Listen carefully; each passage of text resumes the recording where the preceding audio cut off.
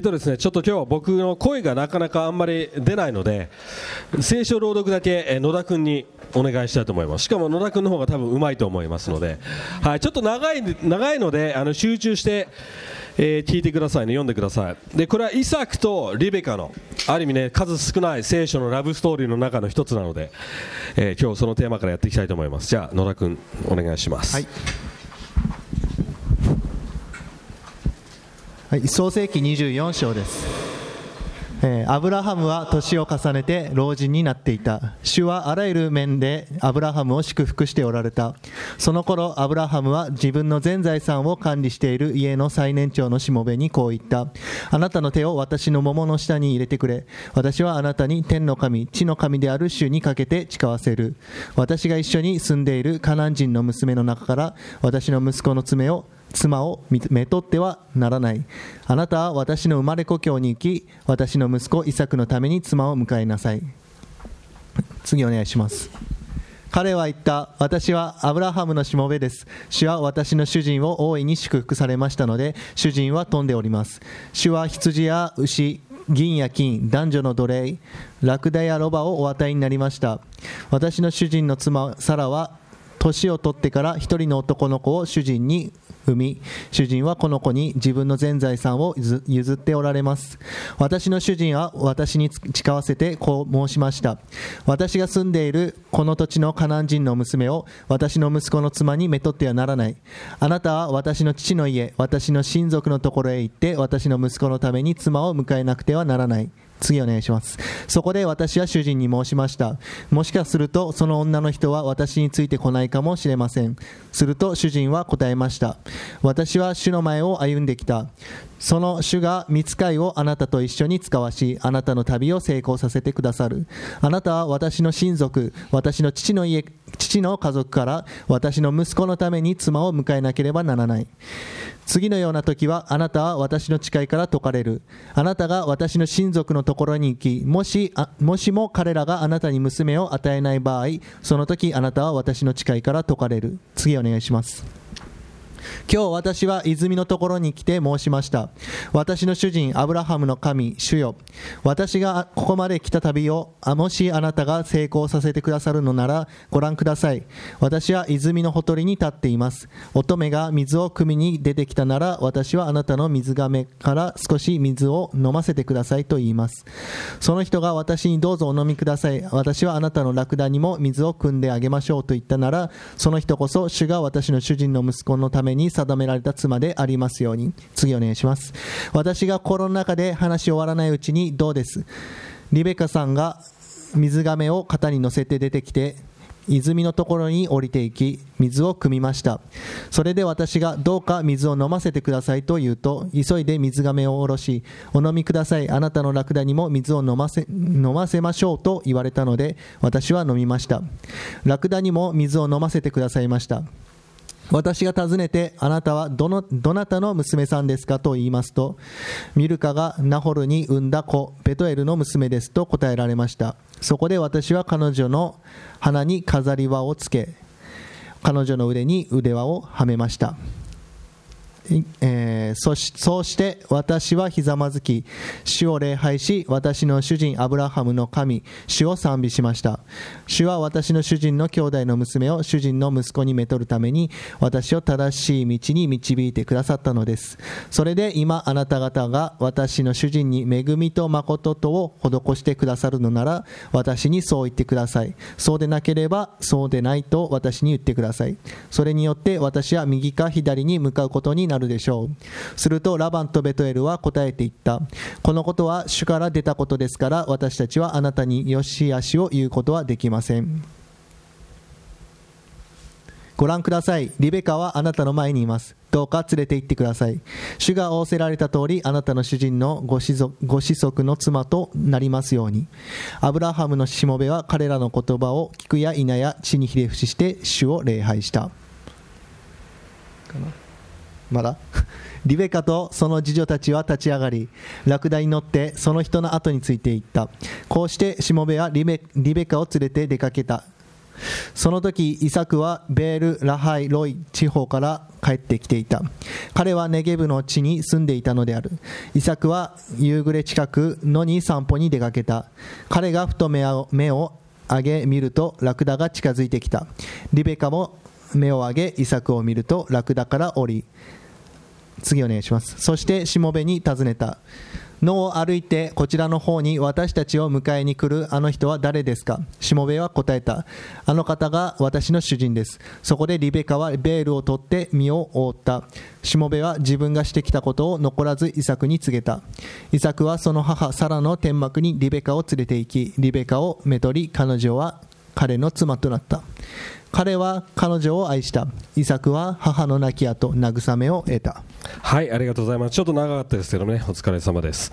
はい、今日はですね、多分みんなも興味深いテーマからやっていきたいと思います。先週ですね、アブラハムの人生の、ストーリーが終わって、もうイサクに入っていきます。でもイサクってね、なんかちょっと影が薄いんですよね、アブラハムやヤコブに比べると。でもですね、イサクはそんな偉大なことをしてきませんでした。でもある意味ファミリーマン、要は家族の男、ちゃんと家族の面倒なんていうかな、そんな大胆な男じゃなかったんですけど、結構控えめで結構、用心深い人物でした。だからそんなにアブラハムほど外に出て何かをやるっていうそういうタイプじゃなかったんですね。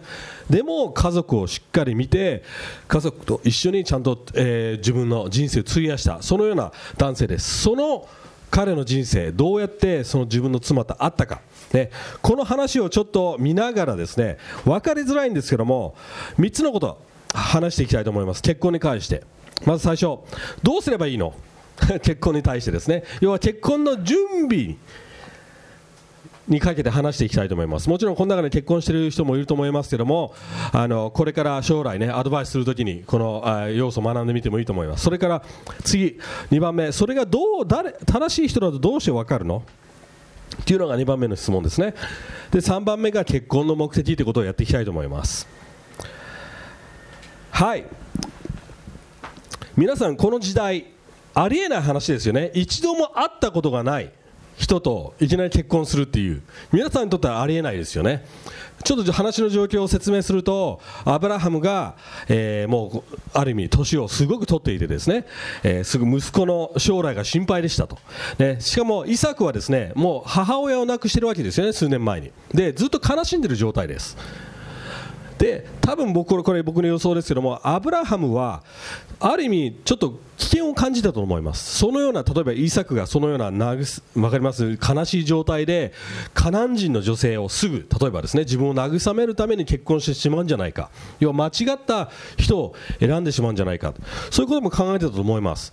だからアブラハムは召使いを送るんですね。彼の一番信頼してた召使いです。で彼の故郷の地、なぜ故郷かというと、そこの人たちだけがアブラハムの家系が住んでたところ、そして唯一本当の神様を崇め信じていた人たちが集まってたんですね。要は今の時代でいうと、その人たち、その地域だけがクリスチャンの地域で、カナン人はクリスチャンじゃない地域みたいな感じです。だからノンクリスチャンと結婚するんじゃなくて、ちゃんと同じ神を信じている人たちのところに行って、イサクのために妻を見せてくださいという状況なんですね。それで、井戸のところに行って、その召使い行って、そして祈るわけですよね。神様、ここに来たけども誰が正しい人か分かりませんと、だからサインをくださいというわけですよね。このようなことが起きたら、それはあなたからの正しいサインですという。で神様はその瞬間もあることを起こして巡り合わせてくれます。はい、このストーリーからまず最初話していきたいこと、皆さんさっき言ったようにこのストーリーありえないと思いますよね。一度も会ったことがない人、しかもそのような召使いを信頼して自分のパートナーを探しに行かせるっていう。古い時代、多分日本でもそんな60年、70年ぐらい前はまだそういう状態だったわけですね。言い名付けやまたはお見合いという形で結婚してた時代がありましたよね。また日曜日に見た通りに商店街同士で蕎麦屋の娘さんと本屋さんの息子ね、そういう感じでアレンジしてたわけですよね。またはその後に企業同士というか企業の中で上司は自分の部下のために合いそうな OL を雇ってそして結婚させる。要は日本もそういうある意味アレンジですよね。そういう時代がずっとあったわけですよ。でみんな多分この時代に生きててよかったって思ってるかもしれません。なぜでしょう。なぜなら自由があるし選ぶ権利があるからって言うかもしれません。でも本当に自由があると思いますか皆さん。今の時代誰でも結婚できる、誰とでも結婚できる、自分の意思で結婚できるって皆さん思ってますけども、実はそうじゃないと思います。今の時代は自分が魅了できる人と結婚できるっていうだけですよね。わかります。要は社会的にかっこよくない、可愛くない、お金がない、魅力的じゃなければ結婚できない時代なんですよ。言ってる意味わかります。要はある意味不公平ですよね。昔よりも結婚率上がってますか。上がってないです。下がってるんです。昔よりも離婚率上がってます。要は自由な名のもとにまた選ぶ権利というのを名のもとに社会を変えてきたけども全然良くなってないわけですよね。昔はある意味自分のためには結婚できませんでした。家族のために結婚してました。家族を存続していくため、家計を続けていくため、ビジネスを存続させていくため、そうですね。または自分の、王様とか、その偉い家系の人だったらその名前のために結婚しまた嫁がれていきますよね。要はそういう極端と、そしてまた今の現代のこの極端、自分中心自分勝手でも自由と思っていながら自由じゃない。結局すべて自分が相手をアトラクティブ、わかります。アトラクションを相手に与えられるかどうかで決まってしまう時代です。聖書の結婚の概念はどっちでもないです。ある意味聖書的な結婚の概念はもちろん自分の幸せにつながります。でも同時に神様の計画、それにつながっていきます。要は本当の結婚、正しい結婚というのは神の計画、同時に自分たちの決断、意思、それが両方うまい具合に絶妙なバランスで合わさるということなんです。じゃあそれをしていくにはどうしたらいいでしょうか。だから今日全体的にアドバイスしていきます。まず、間違った環境からや状況から相手を選ばないでください。どういう意味でしょうか。イサクは寂しいから、わかります。お母さんが亡くなっちゃったから、孤独だから結婚できることもできました。そうですよね。でもそれは間違った動機だったということですよね。アブラハムにとって。いやいや、アブラハムにとって一番重要なことは何でしょうか。神様のビジョンですよね。神様の計画ですよね。子孫、イサクを通して救いをもたらす、イサクを通して子孫が広がっていく、そういう計画を立ててましたよね。要は何がベストかというと、神様の計画の中に歩んでいる状態がベストなんです。なぜなら結婚というものは神様の計画の中の一部だからです。使命の一部だからです。だからといってみんなが結婚できるかどうか分かりません。それは神様次第です。言ってる意味分かります。結婚できるならそれもハレルヤ、結婚しないならそれもハレルヤです。いいことですよ。僕がですね、ちょっと僕のこれはラブストーリーになるんですけども、パティと会った時、僕3年間、聖書学校にいました。でバイブルカレッジって英語で言いますけども、よくこういうふうな冗談があったんですね。ブライダルカレッジっていうわかります。結婚する場所でもあるようなそういう、言い回しがよくあるんですね。バイブルカレッジイコールブライダルカレッジ、要は結婚する聖書学校みたいな感じだから、そんな感じで結構ね、聖書学校の生徒たちはみんな結婚相手を求めるわけですよ。生徒のその環境の中で。で僕も同じような態度でずっとやってました。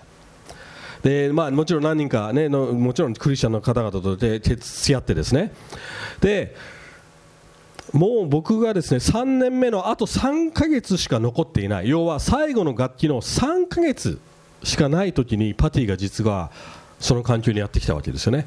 でもその状態で僕は全然将来の妻のことなんか考えていませんでした。なぜならある意味諦めてたもう3年ずっと探し続けたし、しかも、3ヶ月で、彼女見つけてもまたどうせ日本に帰るし意味がないだろうと思ってました。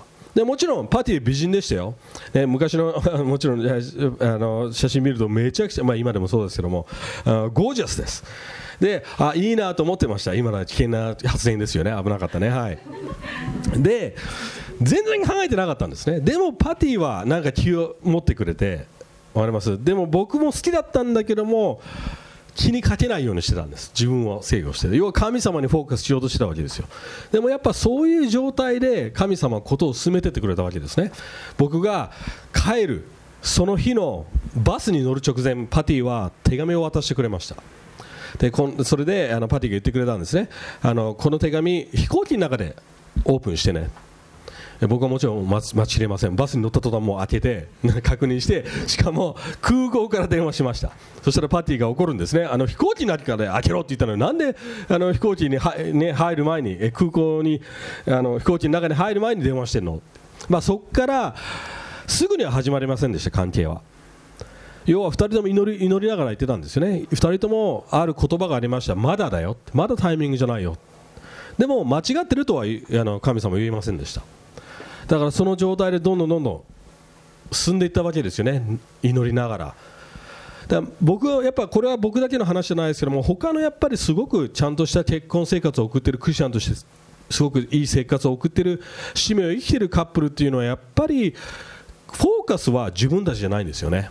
神様の計画を成し遂げられるか、要は自分たちの結婚ではなくてそれ以上の結婚をちゃんと見てるということです。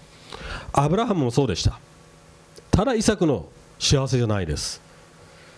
神様が立てた、神様がずっと約束してた計画。もう一つ、さっきも言いましたけども、アブラハムは明確にしておきました。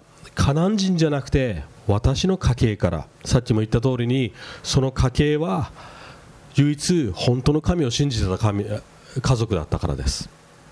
だからあえて500マイルぐらい、要は、キロで換算すると600キロぐらい離れたところにわざわざ行かせたんですよ、しもべを。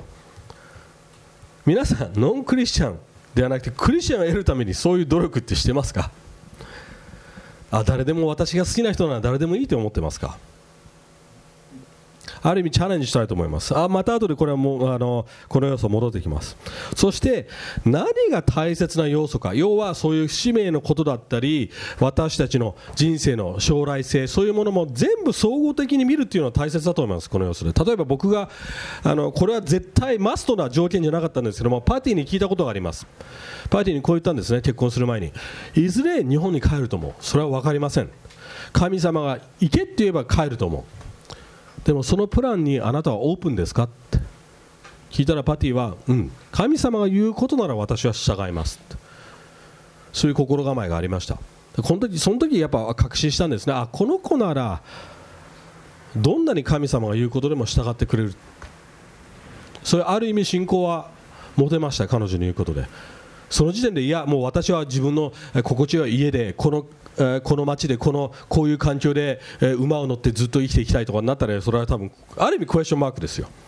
要は結婚生活や要は使命自体も狭めてしまっているわけですからね。はい。なので今言った間違った環境で選ぶなということですね。神様の、計画の中に歩んでいる状態がベスト。ノンクリスチャンではなくクリスチャン。そしてそれらを総合的に見て何が大切な要素か把握してみてください。はい。じゃあそれがある程度神様の導きがあったら分かります。もしかしたら付き合い始めるかもしれません。分かります。この人がいいな、友達関係になるかもしれません。でもみんなこれよく聞きます。誰が正しい人なの？分かります。どうしたらその人が正しいって分かるの？はい。これも見ていきたいと思います。アブラハムの従者、要はアブラハムの召使いはある意味努力しましたよね。できる限りの最大限のことはやりました。例えば600キロ歩いていって、その人々がその可能性があるコミュニティ、町に入っていきました。誰かは分かりませんでした。でもその環境に自分を置いたわけですよね。持ってったわけです。これ牧師としていつも、これ僕20年間もう牧師やってますけども、多くの人たちが忍耐強くないんです。教会やこういうことに関して、教会でパートナー見つからないからって言っても教会来なくなってしまう。僕は聞きますよ、最初から何のつもりで教会来てたのって思いますけども、でもそれでも分かります。で面白いんですね。なんか数週間後にそれらしい人が来てたり、分かります。新しい人が来て、いたり、ある意味ね、多くの人たちはなんていうのかな、自分のその環境にそういうふうに置こうとしないし、また人間関係を避ける傾向になります。ある意味シャイすぎたり、話そうとしなかったり、友達関係を作ろうとしなかったり、要はきっかけ作りっていうものを自らやってこない人たち多いと思います。もちろんこのイサクは家にいましたよ。この従者が、代わりにやりましたよ。でもやっぱりその私たちに、今この現代私たちは召使いがいないので、またはお見合い結婚をしてくれる両親もいないので、自分で行動しなくちゃいけないわけですよね。でもやっぱりそういう環境に自分を置き続ける、健康的なクリスチャンのコミュニティ、教会、またそういう、可能性がある場所に自分を忠実に置き続けるということが大切だと思います。はい。そして次、神様からのサインを待つ。要は自分に最大限できることはやって、あとはある意味神様に任せる必要があります。パティは努力してくれました。僕に手紙を書いてくれました。パティが手紙を書かなかったら、ある意味ことが先に進みませんでした。でもその後僕ら祈りました。これが正しいものなら、神様は何らかしらのサインをください。でここで気をつけなくちゃいけない、これは僕すごくこれを言うときにすごく気をつけなくちゃいけないと思うのは、みんなそれぞれ神様が示してくれるサインは違うと思います。ある人は夢にその人の顔が出てきたという僕の親友にもいます。あるスイスの、女性がですね、イギリスの赤毛の男性と結婚したんですけども、彼女がスイスからイギリスにやってくる前に夢を見たんですね。その夢の中で赤毛の男の子がいたんです。で後々分かったことなんですけども、それはある意味神様が示してくれたサイン。そのとんでもない状況もたまに起こります。僕らにとっては自然な確信でも、いろんななんていうのかな、ナチュラルなんだけどもナチュラルじゃないような、そのようないろんなちょっとしたサインがあったんです。例えばですね、パティの家に男性が遊びに来るたびに、パティのお母さんはそれがすごくずっと嫌だったんです。どんな男性でも家に来る状況はもう毛嫌いしてたわけですよね。パティのお母さん、もちろんクリスチャンですから、パティのお母さん。でもいざ僕がパティの家に遊びに来る、もうこの時まだ付き合ってないですよ。ただ遊びに行くって言った時に、とてつもない平安があったそうです。でなぜか知らないけど、そのお母さんもよく分からなかったんです。なぜか知らないけども、この遊びに来る日本人の男の子に会いたい、要は喜びがあったわけですよね。でパティもそれびっくりしてたわけですよ。今までいろんな、男友達が遊びに来たけども、こんなことは初めてだ。でそれはパティにとってサインでした。僕はそれ結婚するぐらいまであんまり知らなかったわけですよね。あとですね、大切な要素はこのサインの中で、周りの人たちもそれをちゃんと神様からのものだって認識してたってわけですね。ラバンやリベカのお父さんたち言いましたよね。それは神から来ているものなので、私たちがとやかく言うつもりはありませんと。要ははっきり言ってるわけですよ。神の導きがあってこうなってるって。実は僕にとってのサインはそうでした。友達からでした。ちょっと正直に言うと、僕は2人ぐらいのパティの前にですね、付き合ってた、彼女たちがいるんですけども、1人はイタリア人でした。でそのイタリア人との女性と付き合っている時は、もう僕はある意味ね、めちゃくちゃもう感情的にある意味恋に落ちてしまっているような、そういう状態で、もうこの子と結婚するというような状態でした。でも周りの親友はずっとそれがある意味ね、気に食わなかったわけですよ。彼らにとっては、いやこの子はリュウタにとって正しい存在じゃない。で俺はずっとそれ聞きながら、それをずっと否定してたわけですよ。ずーっと拒んでました。いや絶対結婚するんだ、結婚するんだって、ある日ですね、詳細言いませんですけども、その関係が機能しなくなっちゃったわけですね。でその次の彼女はもっと冷静でした。美人ですし頭もいいし、またはすごく献身的なクリスチャンでも、友達もあんまり同意しなかったんですね。ちょっとクエスチョンマークで、ある日こういう質問を僕にしました。お前この子と結婚して毎日朝起きてその子の顔を見て、そして過ごしてる、その日常を過ごしてることを思い浮かべるかって聞かれた時に、はって気づいたんですね。思い描けないと思ったんです。好きだし、もちろん美人だし、でもその人と一生過ごすということは無理だって感じたんですね。どういうことでしょう。これは結婚っていうものはロマンスの上に立て上げられているわけないんです。さっきも言った通りに献身、神様の中へ一緒に歩んでいく、神様の計画に向かって一緒に歩んでいく。どんな状態でも、どんな健やかな時でも貧しい時も、どんな状態でも一緒に歩んでいきますよという契約ですよね。コミットメントなんです。でもその時に僕想像できなかったんです。その女性に何の問題もありませんでした。ある意味問題なさすぎたかもしれません。あんま喧嘩もしませんでした。ある意味結婚というものはお互いを見描き合っていくものです。僕カウンセリングよくね、結婚カウンセリングよくしてて、よくこういう女性がいます。結婚準備カウンセリングでね、その男性を見ながらもう恋に落ちた目で男性を見てるんですね。そしてこういうんですね。私はこの男性に対して怒ることなんて絶対できないわ。その時はぁはぁと思います。僕心の中では結婚したら分かるよって。ある意味危険な状態です。現実にぶち当たります。それはそれは土台じゃないんです、結婚の。でも本当の結婚のは無条件の永遠の愛です。どんな状況でも愛し抜く、そういう愛です。そうですよね。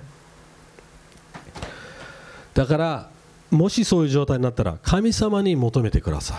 自分で分かるサインをある意味くれると思いますよ。しっかり神様の計画であるなら確信はくれると思います。ある人たちは本当に小さなサインかもしれません。それでもいいんですよ。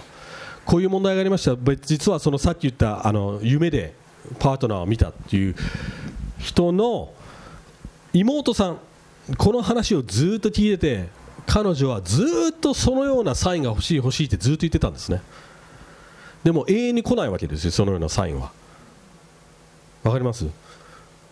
永遠に待っても来ないんですよ。なぜでしょうか。神様は別のやり方で示してくれるからです。だから比べないでください。他の人のラブストーリーと他の人の歩み方、計画、人生と。神様はあなたにとって正しい導き方が絶対あるはずです。はい、もう一つ、相手もサインを受け取るようなに祈ってあげてください。そして待ってあげてください。ある意味僕の方が先に確信ありました。パティが正しい人だ。なぜなら友達からもずっと聞いてたし。でもパティはしばらくずっと葛藤してたわけです。なかなか決断できなかったわけです。リベカすごくないですか。ある意味リベカは一度も会ったことがない男性、しかも600キロ離れた土地、一度も行ったことない。しかもそこに行ったらもう二度と戻ってこれないかもしれない。そういう状況です。その中で信仰を持って私はイサクの妻になりますという決断をしてついていったわけですよ。どういうサインがあったか分かりません。でもイサクが見えないところで神様は話してたと思いますよ。リベカとある意味確信を与えてくれたと思います。だからもしパートナーやこれから結婚しようとしている存在がですね悩んでたら忍耐強く待ってあげてください。一人一人の確信が絶対必要だってことです。はい、最後いろいろアドバイスしてきました。このアドバイスの中でさっき言ったテンションがあります。神様の計画同時に自分たちの決断。よくこういう質問を聞かれます。運命の人っていうのは本当に存在するんですか？僕のいつも答えはイエスとノーです。はい、存在します。もちろんこのようにリベカはイサクと結婚する存在でした。そうですよね。でも同時に運命の人が存在する。でもこういうこともできちゃいますよね。結婚した後、この人は運命の人じゃなかったから離婚しますとかって、そういうことはできないわけです。結婚したら、自分の決断で結婚したら、その人が運命の人です。決まりなんです。誓いを誓ったから、誓約を立てたからです。だから結婚した後にもう運命の人じゃなかったっていうことはできないわけです。だからこそこの神様の計画、そしてそれをちゃんと照らし合わせながら自分の決断にも責任を持ってほしいと思います。神様のせいにはすることはできません。考えてみて、この総合的にクリスチャンじゃない人と結婚して成り立つと思いますか？もちろん神様の恵みはあるかもしれません。その人が後々クリスチャンになるかもしれません。でも聖書ははっきり言っています。あなたにはそれは分からないんですよって。僕の牧師としてのおすすめは、信者の方は選んでください。ある意味信者の方はじゃなくてもいいやと思ってるなら、神様の計画、使命、あんま関係ないと思ってるような意味ですよ。正直言うと、神様の計画、神様のもとに一緒に向かって本当の結婚を機能させていきたいなら、信者を選んでほしいと思います。これ最後のポイントですけども、これで多分その意味が分かると思います。はい、じゃあこのストーリーは何でしょうか？はい、私たちの結婚の仕方っていうレッスンでしょうか？もちろんそういう要素はあると思います。でもそれだけじゃないです。いつも言ってます。聖書のストーリー、聖書が書かれた理由はトピックごとに分かれているわけじゃないです。はい、愛し方、どっかインデックスを開いてですね、コンテンツを開いて、愛し方って、そういう本じゃないですよね。友達の作り方、ビジネスの成功の仕方、そういうふうに書かれてますか？聖書違います。聖書は大きなストーリー、そしてあることにポイントしている。このストーリーもそうです。どういうことでしょうか？イサクは先週も言った通りに唯一のアブラハムの子でしたね。覚えています。で、アブラハムはその唯一のイサク、自分の唯一の息子を捧げようとしました。覚えてますか？でも3日かかって山に登っていき、そして神様はそれを止めてくれました。あのストーリー全体、何を象徴してますか？イサクはイエス・キリストの形だということですよね。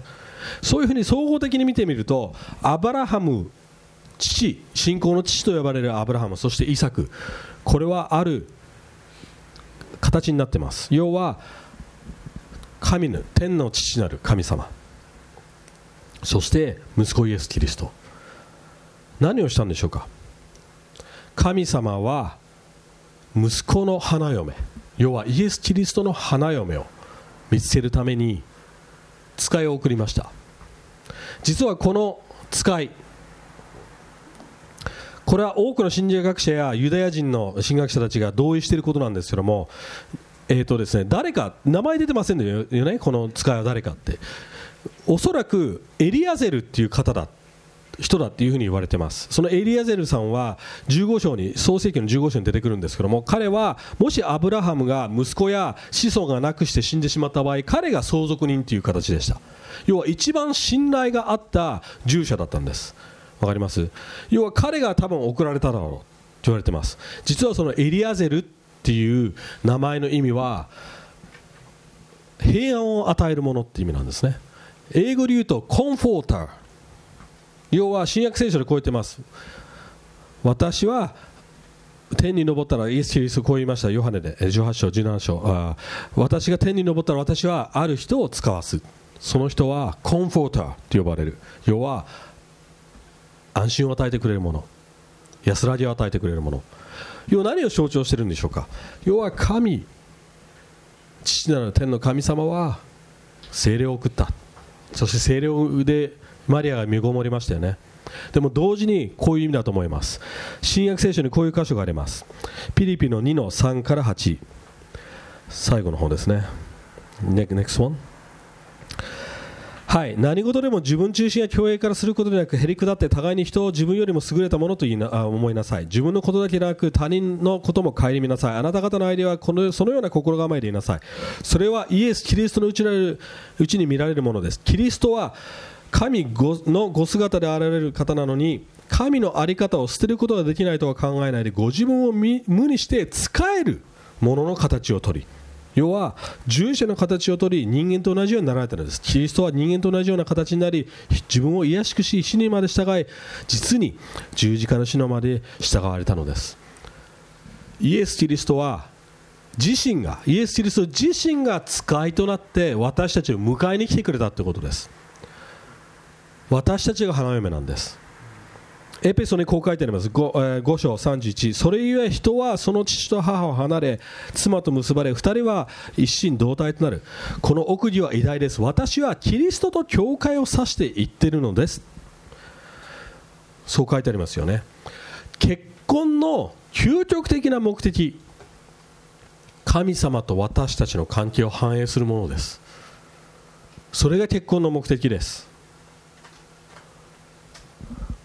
それが最大の目的なのに、クリスチャンじゃない人とそれできると思いますか？最大の結婚を反映できると思いますか？できないです。それ断言できます。絶対それで無理です。同時に本当の愛、本当の結婚、本当の無条件の愛は体験できないと思います。イエス・キリストは私たちのところにやってきてくれました。迎えに来てくれました。でもこの地上の人々、私たちも含め、彼についていくどころか彼を無視しました。本来私たちは花嫁で花婿を待っているはずなのに、私たちは彼を十字架につけました。でも彼は敵である私たちをずっと前から、私たちに会う前から愛して、そして計画を立ててくれました。面白いですね。リベカ、イサク、一度も会ってないです。初めてテントの外で顔を合わせて、そして結婚に向かっていきます。私たちもある意味も同じです。私たちまだイエス・キリストに一度も会ったことないですよね。一度も顔を合わせてないですよね。黙示録ではそういうことが描かれています。イエス・キリストが天の外にやってきてくれます。もう一度2回目降りてきてくれます。そして私たちを連れてってくれます。その時に初めて面と向かって会うわけです。そして永遠の結婚に向かっていくわけです。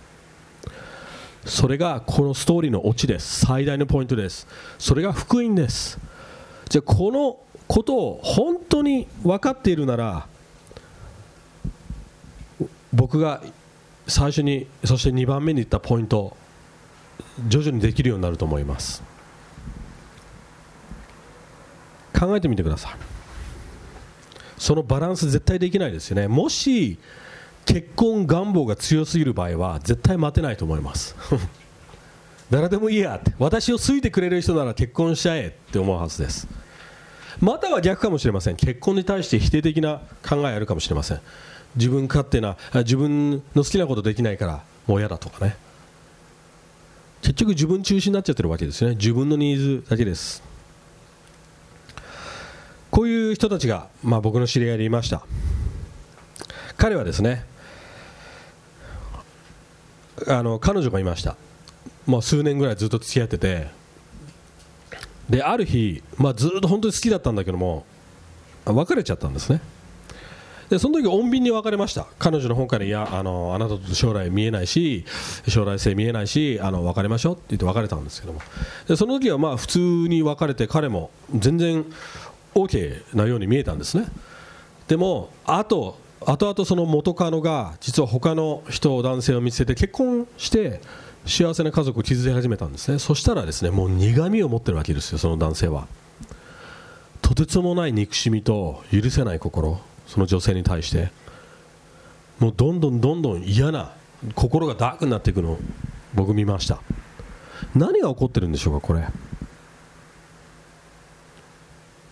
結婚をただ自分の満たし願望わかりますよね。あなたは私の人生を幸せにするはずだったのに、そういう心構えですよ。要はそれをしてくれなかった存在、許せないわけです。でも福音を分かってたらそういうふうにならなくていいわけです。ある意味、いや私は究極的にイエス・キリストと結婚している、イエス・キリストによって満たされている、別にこの地上で結婚できなくても関係ない。そうですよね。